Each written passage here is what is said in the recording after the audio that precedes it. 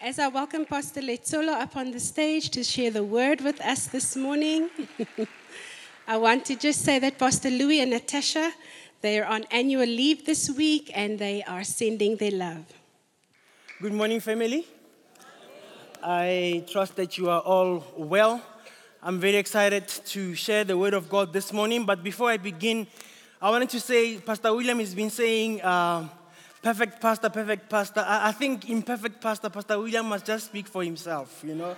Because I look at myself as a pastor and I go, I'm not too shabby, you know. So just joking, Pastor William. When I welcome all the members, really it's been great to do the life changers with you. Awesome.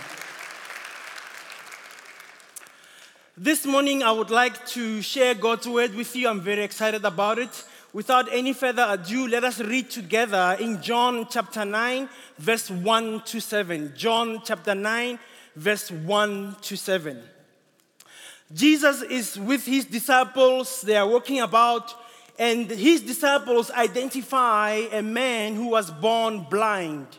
A question is posed to Jesus. Who sinned? Did his parents sin? And how did this get to be this way? The Bible tells us about this story. So in verse 1 to 7, we read about what happened. And I'm going to go on with you together. Walking down the street, Jesus saw a man blind from birth. His disciples asked, Rabbi, who sinned, this man or his parents, causing him to be born blind? Jesus said, you are asking the wrong question. You are looking for someone to blame. There is no such cause-effect here. Look instead for what God can do. Amen. We need to be energetically at work for the one who sent me, here working while the sun shines. When night falls, the workday is over. For as long as I am in the world, there is plenty of light. I am the light of the world. He said this, and then spit in the dust, made a clay paste with the saliva, rubbed the paste on the blind man's eye, and said, go wash at the pool of Siloam. Siloam means sent. The man went and washed and saw. The man went, washed, and saw. Let's bow our heads and pray. Father, I want to thank you for your word, Lord. This morning, Lord, we so appreciate, Lord, that your word is truth, your word is life, that it anchors us, it reminds us, Lord, who we should be and who you are in our lives. We ask, Lord, this morning as the word comes into our hearts, that, Father, Lord, you would glorify your name with the fruit that will come out, Lord, 30, 60, 100-fold to your glory, Father, in Jesus' name. Amen. This is a very interesting portion of scripture, but let me just jump right into it. It says these words, and then these are the words that I wanted to highlight for you. When life is painful, where is God? When life is painful, where is God? Have you ever wondered when you're going through pain and disappointment, and you wonder, why does it feel like God is distant? Why does it feel like God is not answering my prayer? Why does it feel like God is not doing anything about my situation, about my circumstance? Have you ever wondered? You're looking at me like that. The thing is this, there's no such thing as a pain-free life. All of us experience pain and we experience hardship somewhere, some point in our lives. But throughout this pain, there is one guarantee that we get from the Lord. The Lord says this. He doesn't say that He will solve every problem in our lives. There is no such in the Bible. The one thing constantly that we continue to read in the Word of God is this. God is always there with us. He always guarantees us His presence. He doesn't guarantee us everything will be all right. He doesn't guarantee us everything will have a solution. It's not going to come up on your screens, but if you're taking notes, here are the 3 things I would like to highlight for you. There are 3 things when it comes to God's will. The first one is this. We are talking about God's permissive will. God's permissive will. There are things that we see God sort of allows to happen, yet they are evil, yet they are wrong, but they seem to thrive. They seem to go on, and we don't seem to get away from this. There is God's permissive will. The second one is this. There is God's moral will. God's moral will. These are the ones we get from His word. The 10 commandments, for example. Thou shalt love the Lord your God. Thou shalt not kill. Thou shalt not steal. These are the moral laws of God. God's moral will. And then there's the last one, and that is God's sovereign will. God's sovereign will. When you read that in the Bible, it's as if the Lord is saying, when it comes to my sovereign will, that is none of your business. Because He decides how things are going to be. You can't tell Him, you can't give Him advice and say to Him, God, don't do it this way, do it that way. God decides how things are going to work out. We read about this in Romans chapter 8, Romans chapter 9. He tells us that He is in charge, He's in control. It might not work out the way you think, but that doesn't change His plan. Let me summarize it this way. God's silence doesn't mean His absence. God's silence doesn't mean His absence. He is there through it all. When you're going through hardships, He is there with you. The question this morning is, would you have the faith and believe? Would you trust in Him? Even when things are not going your way, even when solutions are not coming your way, would you put your trust in Him? Here's a man who was born blind. The disciples are looking for a solution. They are looking for a solution, but their solution is to blame somebody. Isn't it what we normally do? When we go through pain and disappointments and something happens to us, we are looking for someone to blame. We are looking for someone to point the finger to. It's that one's fault. It's this one's fault. And in the same way, the disciples were doing with this man. They knew Jesus can heal anyone. Why didn't they say, Jesus, could you please have mercy and heal this man? But instead, they're looking at who is wrong. Most of the time, we spend our energy, resources, so that we can be able to highlight who is wrong, instead of looking for a solution, a way to solve an issue. And so when it comes to pain and when it comes to us being disappointed, we always look for a way out. But this morning, I'm grateful that we have the Word of God. Amen. The Word of God encourages us. It speaks into our hearts. It leads us. It guides our every step.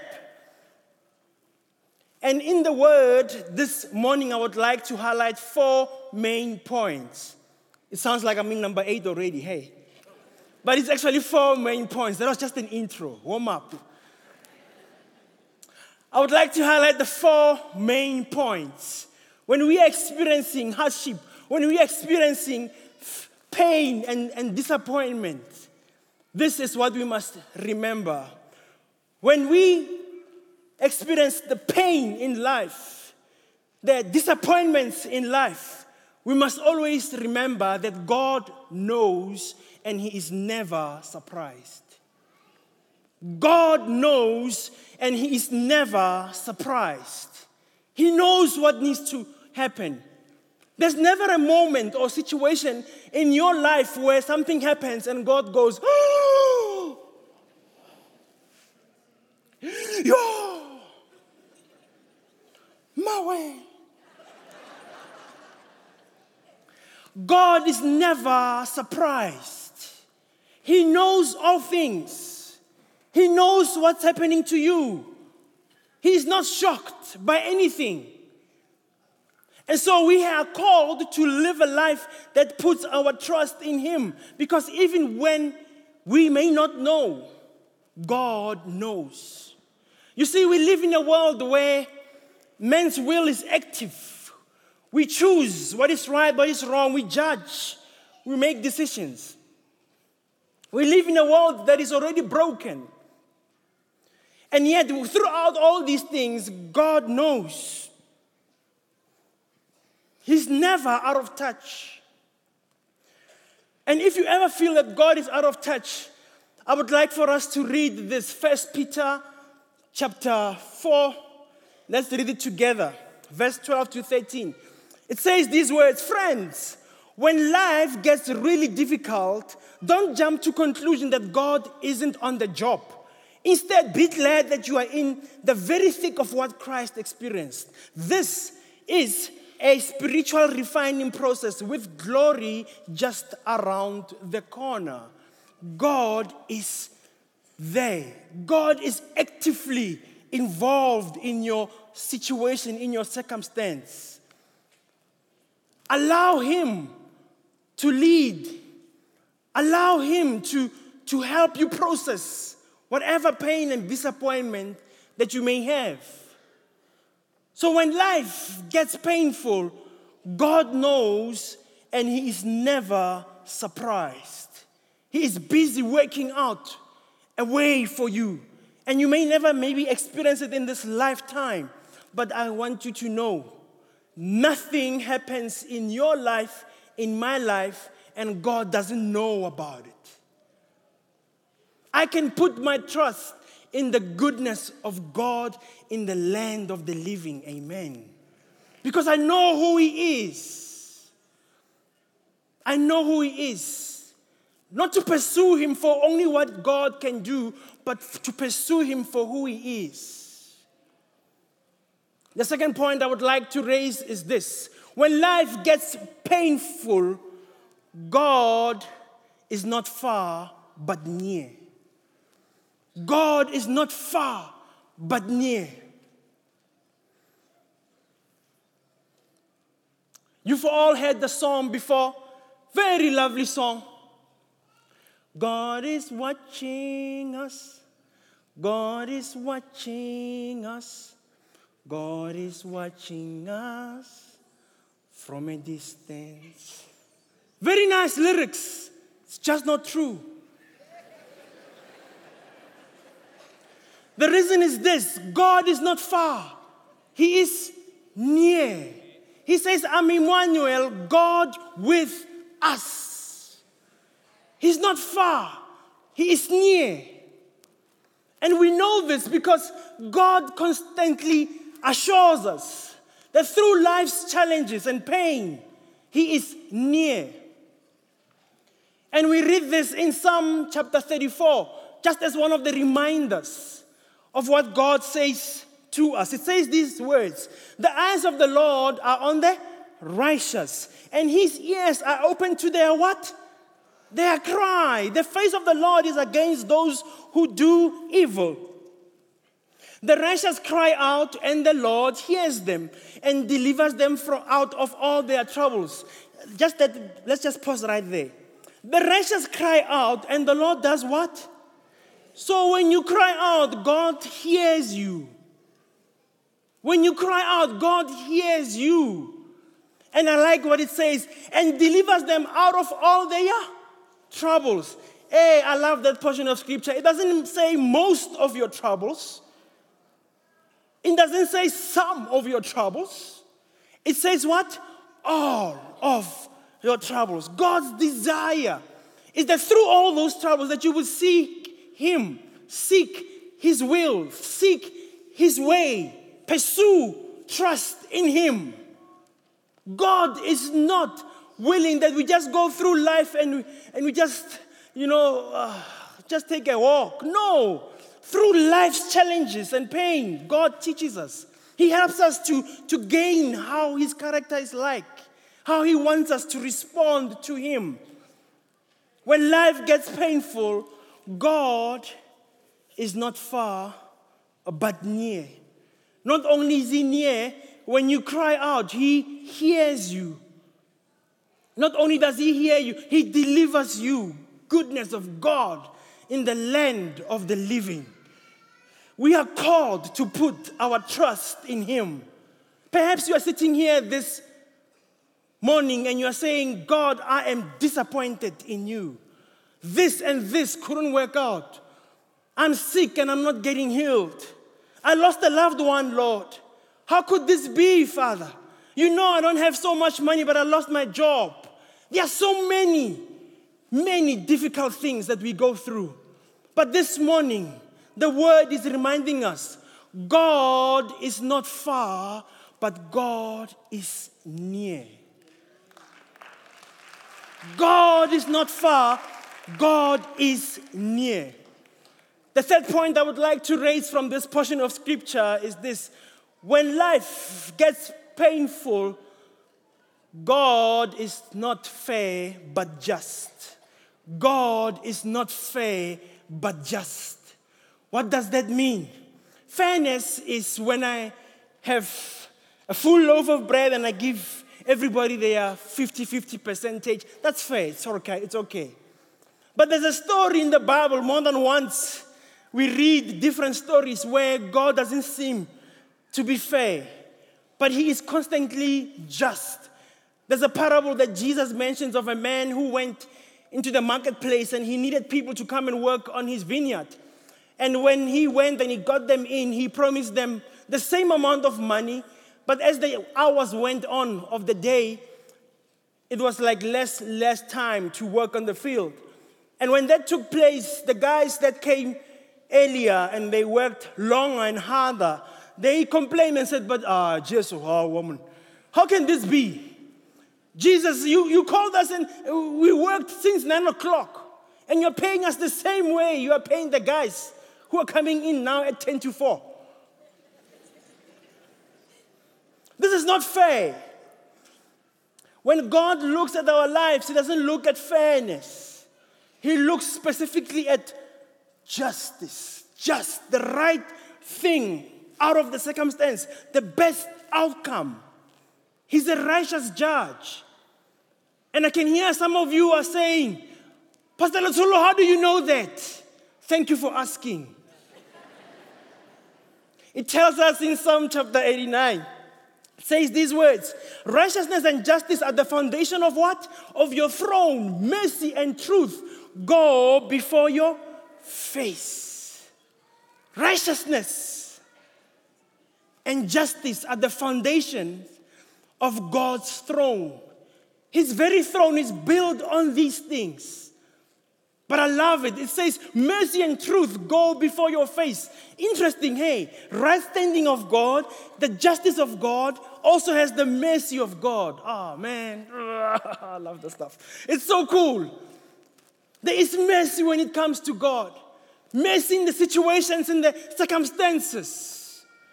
God is not fair, but just. If you don't believe me, you can read in the book of Revelation. Some saints, we are told they have crowns. I don't know if I will have my crown though, you know. But we'll see. As long as I will be in heaven, that's what matters. And God looks at this and he decides. It's part of his sovereignty to decide such things. And we are called for us to constantly put our trust in him, put our hope in him. I have a couple of people in my circle lately. They've been trying to invite me to learn how to play golf. They are good golf guys. If the guys can put up a picture there for me. They play very good golf, and they're tagging my jeans like this. They're tagging my jacket, wanting to come and play with them. I did go once and twice. Shem, 3 times, no ways. Some things they are just for you. Some things they are just not. And but they are patient with me, and so I'm learning some few things. And I went and I did a research a little bit about the golf game and its background and everything else. If you look at every golf ball, it has these like dimples. Can you see them on there? These like small little dents. Apparently, there was an accident because when in the 1800s, around 1886 or so, when the game of golf came on, they were playing with a normal little white ball like this without these dimples. And they would play and they would hit the ball, but the ball wouldn't go that far. And then one day, there was this reverend that was also tagged by his few friends, and he went to play, but he used the same ball over and over again. But every time, his swing just looked to be a little bit better. His balls just looked like they were going a bit further than normal. And they were thinking, how do you do that? Maybe they thought it was like by grace or something, that his ball just kept on going further and further. Only to find that the new ball that didn't have dents on it couldn't go further, but only the old balls that they had, they would go a little bit further. And so they went on and they did a research to find that when the ball has these dents on it, they are able to go a little bit further. That's why we have a golf ball that looks like that today. And this just hit me again to say, isn't it like that in life? When you have experienced some hardships, some dents, some dimples in your life, some scars in your life, you just look at these people and they are very inspirational, isn't it? When they share their story, it's like there's God in it somewhere there, Even when they would never say anything about God. And I just felt that sometimes when we go through life and we have these dimples and everything else, we must continue to put our trust in God because He's the one who is helping us to go further. To go further. You cannot go further when you do not have those dimples. You cannot go further when you do not have those marks and those scratches, those scars, that pain. Your story, perhaps it's someone else's healing. Your story is someone else's help. Your story is someone else's restoration. This is how God works with us. So we must put our hope and always our trust in God. Point number 4 I wanted to highlight is this. When life gets painful, God is not hate, but love. God is not hate, but love. God loves us. He gave us Jesus. In Romans chapter 8, it tells us that if He gave you Jesus, what more can He withhold from you? He gave you the best of the best. He gave you the best of the best. What else can He withhold from you? And yet sometimes we feel like God is holding things away from us, isn't it? And the enemy lies and the circumstances are dictating how we must view our God. But the Bible tells us that God is not hate. God is love. God is love. It tells us in Hebrews chapter 4, 14 to 16, it says, now that we know what we have, Jesus, this great high priest, with ready access to God, let's not let it slip through our fingers.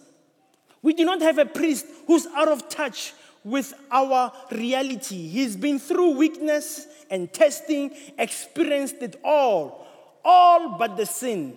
So let's walk right up to Him and get what He is so ready to give. Take the mercy, accept the help.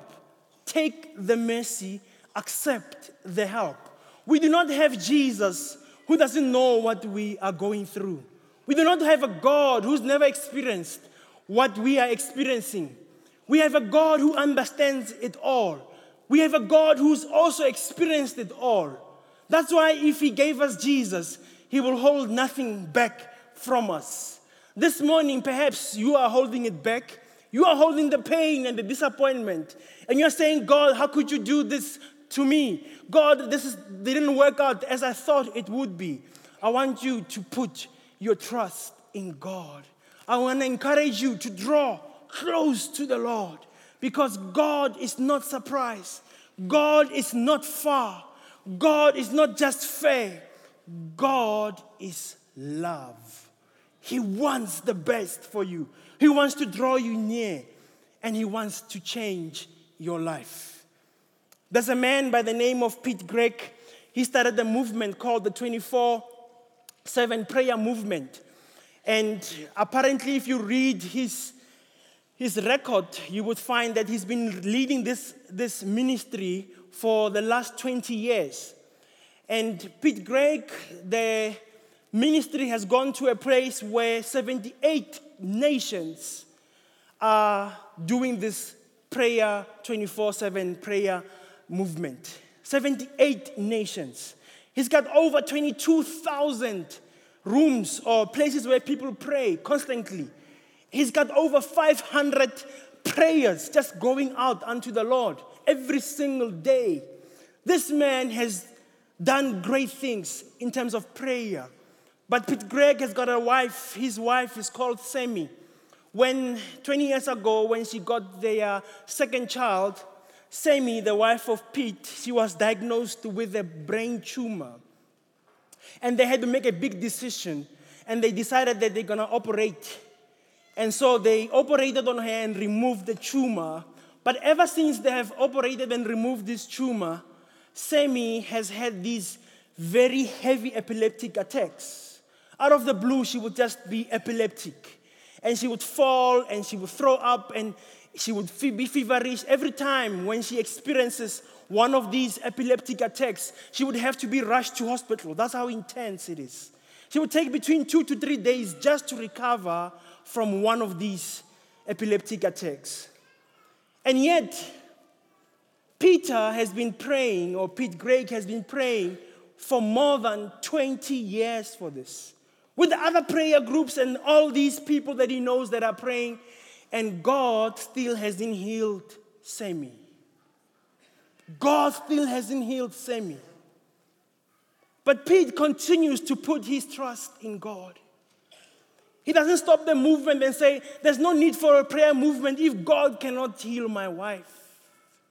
He has learned to walk with God and to walk with God by faith and said, God, even if you do not come through, even if you do not heal her, I will still praise you. We were saying it now. I will still look up to you. I will still put my trust in you. Here's the reality of the story. All spiritual food is sacrifice. All spiritual food is sacrifice. What you experience and what's going on in your life, it's a sacrifice sometimes to encourage others, to remember the goodness of God. In all of our lives, no matter what we have gone through, no matter what we have experienced, there is nothing that will outweigh God's blessings upon your life. God's blessings will always outweigh the pain and disappointment and challenges you experience. Sit down and count how much God has done for you. You will see that God has done greater things, far more than you ever thought possible. That is the goodness of God. The last scripture I would like to close with is in Proverbs chapter 3, verse 5. And it's this: trust in the Lord with all of your heart. Do not lean on your own understanding. In all of your ways, acknowledge Him, and He will make your path straight. Do not be wise in your own eyes. Fear the Lord and shun evil. Fear the Lord and shun evil. God's heart for all of us this morning, through our pain, our disappointments, when life is painful, God is near. When life is unfair, God is just. When we do not know, God is never surprised. He knows. God is calling all of us that may have pain and we are disappointed in our lives with certain things. God is calling this morning. Bring that pain and disappointment to Him. Put your faith and your trust and your hope in Him. If you are here this morning and it's you, I would like to invite you to please stand. I want to pray with you. I want to pray that God would be the one who touches and heals you. That God would be the one who relieves you of this weight. The weight that says that you must carry it. The Bible tells us that we must cast all our anxieties unto Him. It tells us that we mustn't worry about anything. Instead, we must pray about everything. That is in Philippians chapter 4, verse 6 to 7. So if you are here, please stand and let's pray together. If you are here and you have the pain and disappointment, and you said, Lord, I do not think that you are capable of this, I want to pray with you.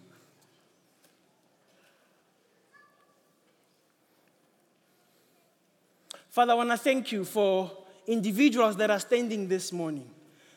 Where, Lord, there's pain and where there's been hardship, Lord, and disappointment. Lord, you know each life, each heart, Lord. I pray, Father, this morning, that, Father, this day they would throw it back to you. They would give you, Lord, their pain, Lord. They would give you their disappointments. And they would say, Lord, our trust and our hope is in you. Our faith is in you, Lord. Father, forgive us where we missed you, where we blame you, Lord, for things that are in this world and it's not even you. But, Father, we ask you that you would help all of us, Father, that are experiencing these hardships, this pain and disappointment, that we will always cast it to you because you care for us. Bless your children, Lord. Keep them, Lord, having the faith in you. And may they finish strong because they choose to walk with you and to put their lives in the palm of your hand. In Jesus' name, amen. Amen. Bless you all. I would like to invite everyone to please stand and let's pray.